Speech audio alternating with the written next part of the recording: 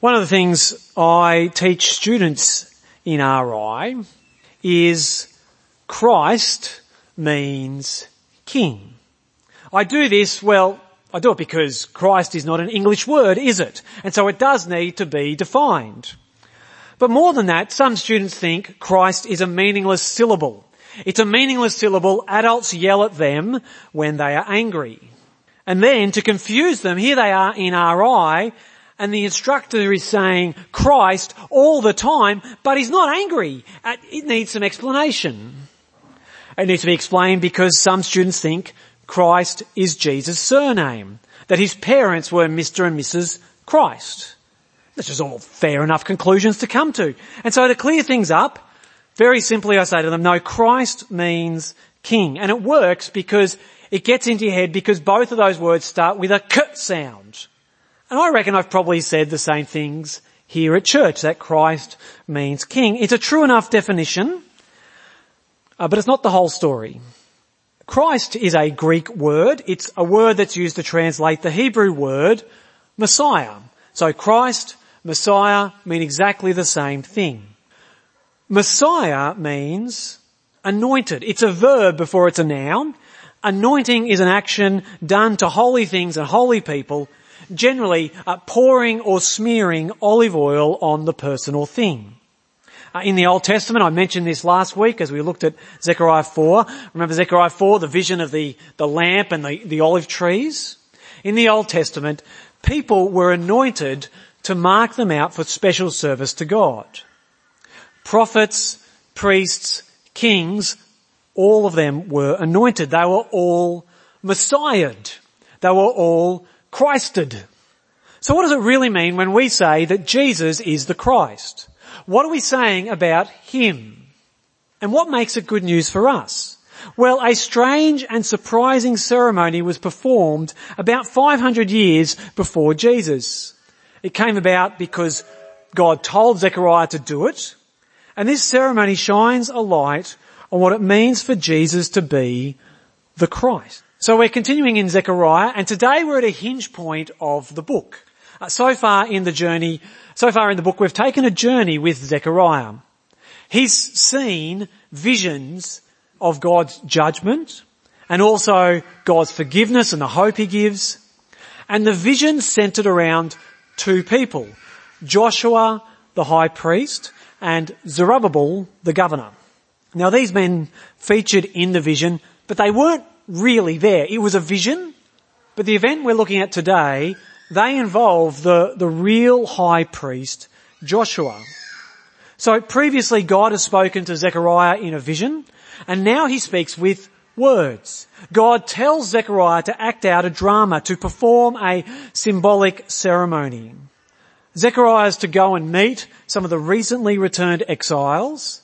These returnees have brought silver and gold with them, and he's to have these precious metals made into a crown. So let's have a read from verse 9, Zechariah chapter 6, verse 9.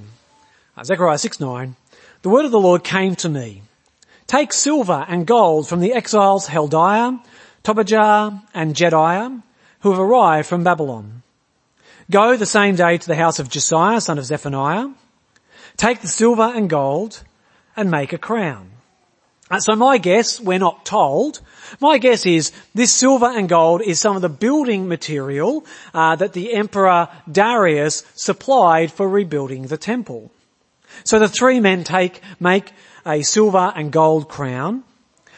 And from what we heard last week, particularly Zechariah 4, we expect the very next thing to be the crowning of Zerubbabel. Remember, Zerubbabel is not only the governor, but he's a descendant from King David. He has the right to be king. But Zerubbabel is completely absent at this ceremony. The crown's not for the governor, but for the priest. Have a look at how verse 11 finishes. Take the silver and gold and make a crown and set it on the head of the high priest, Joshua, son of Jozadak. Now this is shocking. And it's not a mistake. If you look down at verse 13, it says, a priest on his throne. This is confusing. Priests don't get crowned. Priests don't sit on thrones. We read in chapter 3, priests have turbans, not crowns. This ceremony is unheard of in Israel. Now, priests and kings are both anointed people, but they're separate roles.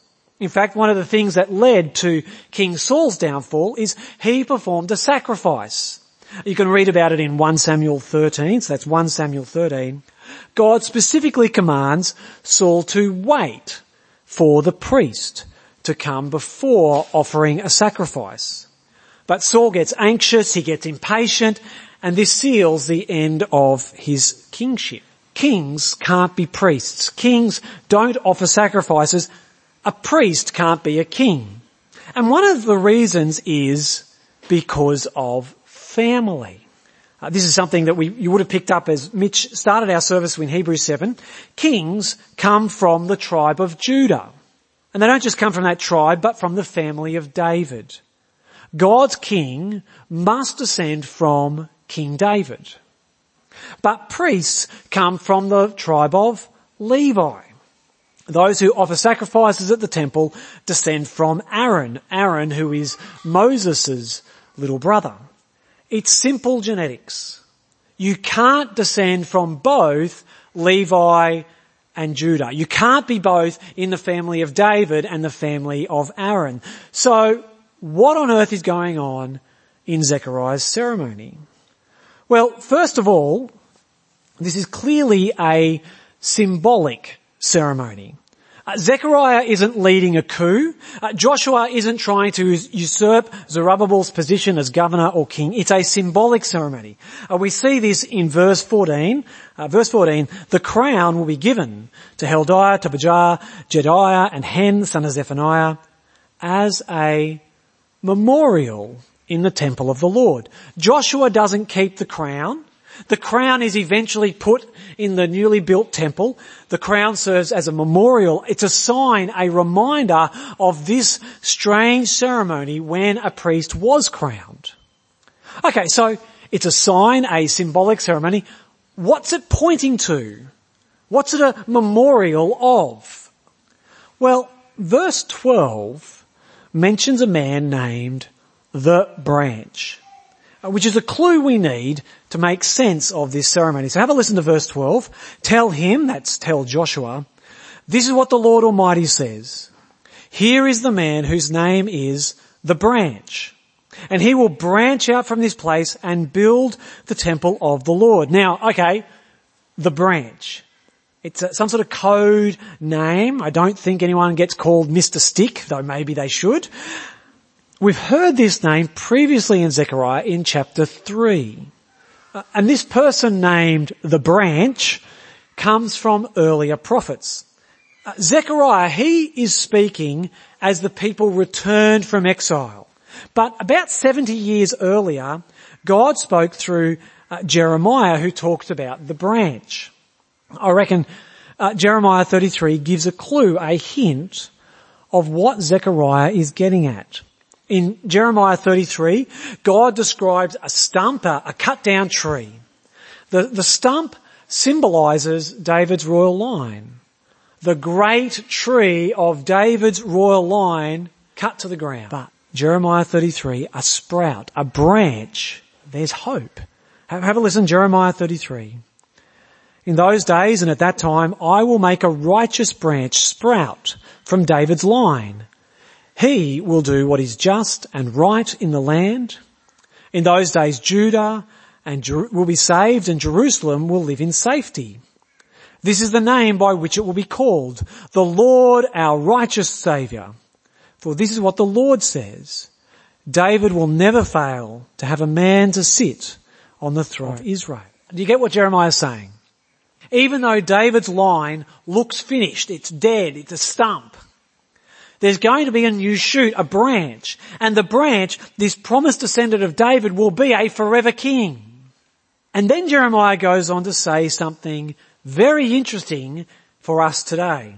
After talking about the branch, the future forever king, he then goes on to talk about a future revived eternal priesthood. Jeremiah says, nor will the Levitical priests ever fail to have a man to stand before me continually, to offer burnt offerings, to burn grain offerings, and to present sacrifices. Jeremiah 33, God says there's something about the branch. A forever king goes together with a forever priest. They go together, though in Jeremiah it sounds like two different people, which makes sense because that's how it's always been in Israel. But Zechariah 6:12, here is a man whose name is the branch. Here in this room with a priest wearing a crown, this is who the branch is going to be. But how? And who? Well, I want you to turn now with me to the start of the book of Hebrews. Keep a bookmark, grab one of those equip bookmarks, put it in your Bible at Zechariah 6. Turn in your Bible to Hebrews 1. If you've got one of the church Bibles, you're on page 838. Hebrews 1. That Jesus is the priest and that Jesus is king, that's a truth that we find throughout the New Testament. And the book of Hebrews is all about digging into this truth. The big message of Hebrews is Jesus is better. He's the fulfillment, he's the yes to all of the promises of the Old Testament. The point of Hebrews is don't give up on Jesus. Don't go back to the good old days of sacrifices and ceremonies. Stick with Jesus. A big focus of Hebrews is how Jesus is the true final sacrifice, the heavenly and eternal high priest. And right at the beginning, and I had never seen this until this week, right at the beginning, we see Jesus described as the prophet, priest, king. In Hebrews 1 we see all three anointed officers, prophet, priest, king, are united in the one Christ, the one Messiah, the one anointed one. So have you got Hebrews in front of you? Let's read Hebrews 1 verse 1. Hebrews 1:1. In the past, God spoke to our ancestors through the prophets at many times and in various ways. But in these last days, he has spoken to us by his Son. So, this is Jesus the prophet. God's full and final word is Jesus. But we're not going to dwell on this fact because Zechariah 6 doesn't pick up the office of prophet. Verse 2 continues that Jesus is king. Verse 2. Whom he appointed heir of all things, and through whom also he made the universe. The Son is the radiance of God's glory and the exact representation of his being, sustaining all things by his powerful word. Now, sustaining and ruling the universe, we normally think of this as Jesus' divinity. But in Hebrews 1, it's about Jesus' divine, kingly rule. Jesus rules over all creation. He is the king not just of a block of land and a nation on earth, but of the universe, sustaining it by his powerful word. So we've seen Jesus is prophet, Jesus is king, and now verse 3, Jesus is priest. Hebrews 1:3. And after he had provided purification for sins, he sat down at the right hand of the majesty in heaven. Jesus is priest. He doesn't offer sacrifices at an altar. No, he gives his own life as a sacrifice on a cross. And through this sacrifice, he purifies his people from sin. So Jesus is prophet, priest, king, but remember the dilemma? Jesus is king. He is descended from King David. That's the point of Matthew 1 and Luke 3. Jesus' family line goes all the way back to David. There's not a doubt about that. And that's great for someone who wants to be a king. But it's a problem for serving as a priest. Because Jesus wasn't a Levite. He didn't come from Aaron's family line. So how can he be priest? Well, in Hebrews, it goes back deeper. It picks up a thread from earlier in the New Testament, in the Old Testament, Old Testament goes earlier than the time of Moses and Aaron. In Genesis 14, we meet an international man of mystery. His name is Melchizedek, and in Genesis 14, he's serving God as priest, and he's also king of Salem, which later gets renamed Jerusalem. Hebrews explores this ancient precedent to solve the dilemma. Jesus is the true priest, not from the tribe or order of Levi, but Melchizedek. Now we could read from Hebrews 7, but we're going to read from Hebrews 5, which also raises this idea. So Hebrews 5, it's up on the screen. In the same way, Christ did not take on himself the glory of becoming a priest, but God said to him, "You are my son. Today I have become your father." And he says in another place, "You are a priest forever in the order of Melchizedek." That final quote there is from Psalm 110. "You are a priest forever in the order of Melchizedek." Now, all of this is quite interesting. I find it interesting to kind of dig into the Bible, and it's great to solve riddles. But we're not here to solve riddles today. Why does this matter? Like, why on earth does it matter that Jesus is priest and king? What's the impact for us? What difference does it make? Because Jesus is priest and king in the one man, the one anointed man, the one Christ, our greatest needs before God are answered. Have a listen to this beautiful summary of what it means for Jesus to be our priest, prophet, priest and king. As prophet, Jesus meets the problem of our ignorance, supplying us with knowledge. As priest, he meets the problem of our guilt, supplying us with righteousness. As king, he meets the problem of our weakness and dependence, supplying us with power and protection. Jesus as priest means our guilt is removed. Believers are now righteous, pure before God. Jesus as king means he is powerful where we are weak. He rules creation for his glory and the good of the church. But I want to go just one step deeper, because often when we reflect on Jesus being prophet, priest and king, we consider them separately, which is fair enough because they are separate things. But Hebrews 1:1-3 pulls them together. Why is it important that there is one Christ? Why not three Christs? Well, we're just thinking about the priest king, because that's the symbolic ceremony of Zechariah 6. The one Christ, the one branch, is the priest king. What does that mean? Well, the first thing it means is that the one who is our Lord and judge, because part of being king means that Jesus is judge, the good news is that Jesus is our priest king. It means that the one who judges humanity, the judge is also the one who made atonement for sin. And this gives shape to Jesus' kingly rule. Our king knows our weaknesses. He is all powerful and is the one who offers himself in weakness on the cross. And it means that if we don't know Jesus, if we only bow down to him as Lord, but we don't also embrace and love him as our priest. He is the priest king. As Zechariah 6:13 says, there is harmony between the two. The rule of Christ and the forgiveness of Christ are not separate but united and harmonious in the one Lord Jesus Christ. There's a second implication for Jesus being our priest king.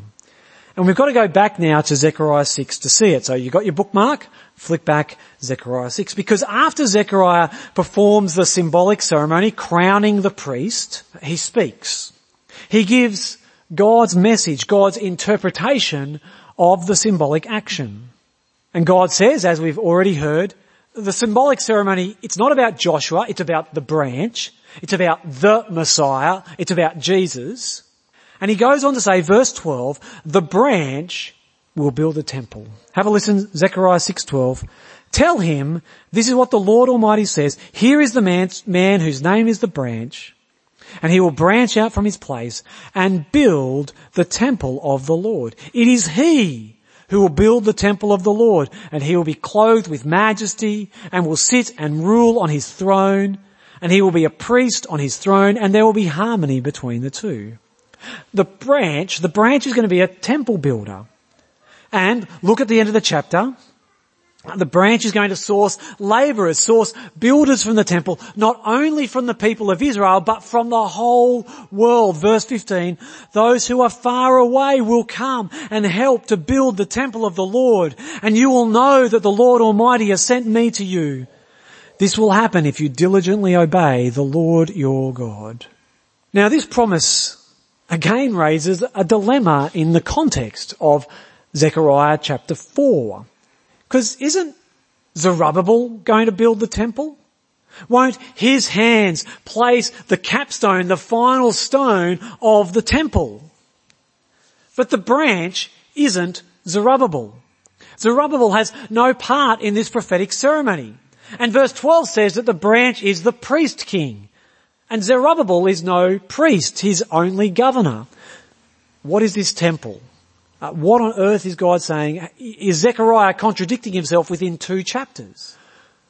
Well, this promise of the branch building a temple, this goes back to why it's so good that Jesus is the Christ, that he is the anointed priest and anointed king harmoniously united in one person. Priests need a temple.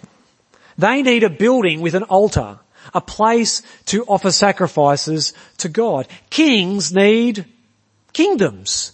And a kingdom isn't about castles or even land with a border. You're not a king unless you've got people. You're not a king unless you've got subjects to rule.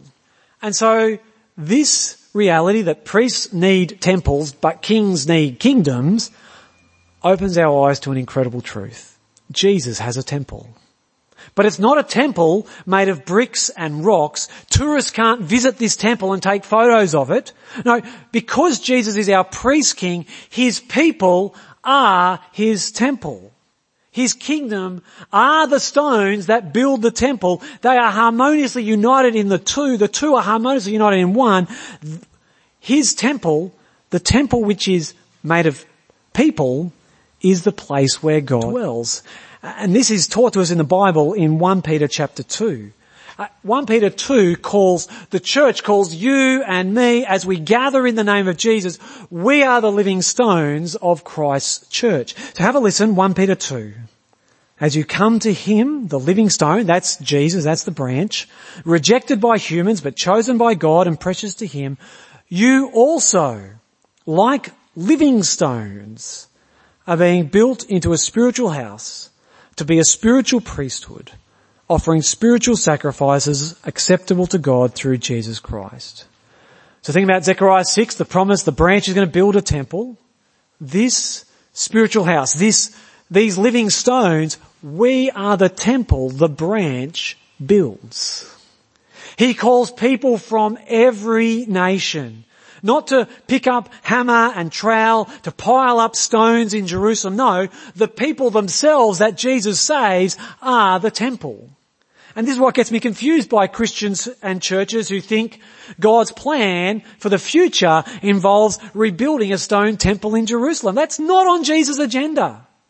God is calling people, not bricks. He's calling people from all around the world to be his temple. And as his temple, as living stones, purified by the self-sacrifice of Jesus, that's what makes us holy, so we are acceptable as temple building blocks. As God's temple, we've got a job to do. We're called to tell the world how good God is. We continue a few sentences later in 1 Peter, but you are a chosen people, a royal priesthood, a holy nation, God's special possession, that you may declare the praises of him who called you out of darkness into his wonderful light. Jesus is the Christ, which means Christ means king, yes, but there's more to it than that. Jesus is our priest king, which means he is our Lord, and he pours out mercy on us. We don't deserve our king's forgiveness, but as our priest, he makes forgiveness possible himself. And so now we are his living stones, the stones that make up his new temple, which means Jesus is present with us. And we declare his praises. We tell the world how good it is to receive the mercy of Jesus. Let's pray. Father God, we praise you for your Son, our Lord Jesus Christ. We praise you because he is our priest. He knows our weaknesses and makes a way for forgiveness. We praise you because he is our King, that he is strong when we are weak, that he lovingly rules creation for his glory and the good of his church. And we praise you that Jesus is our priest king, that our Lord and Judge is also the one who sacrificed himself for sin. Amen.